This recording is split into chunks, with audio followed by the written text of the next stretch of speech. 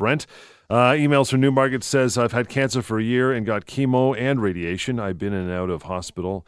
And finally, I'm in remission, but I'm still very weak. My oncologist says that I can't go to work yet, but my long-term disability insurance company, Adjustor, says they want me to try to go back. You've talked about mitigation and trying to go back, but should I do it even if I don't feel ready?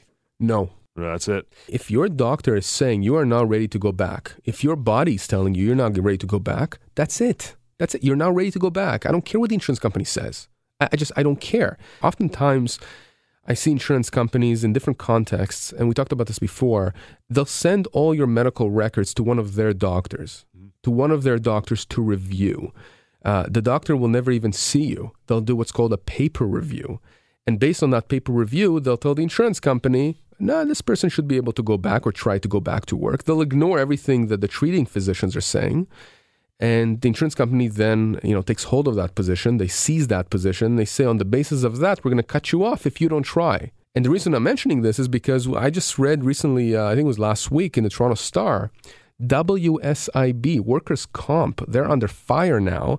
I mean, I'm going to read you just a heading I saw recently. WSIB stands by use of paper doctors after calls for ombudsman probe. Wow. So they've been criticized significantly where people have been injured at work.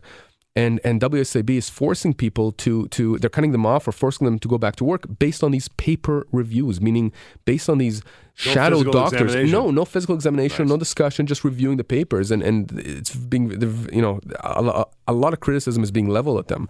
So Brent, in your case, given the fact that your oncologist says you cannot go back to work, you don't feel you can, I understand the issue of mitigation. I've talked about this a lot. You've heard me talk about it.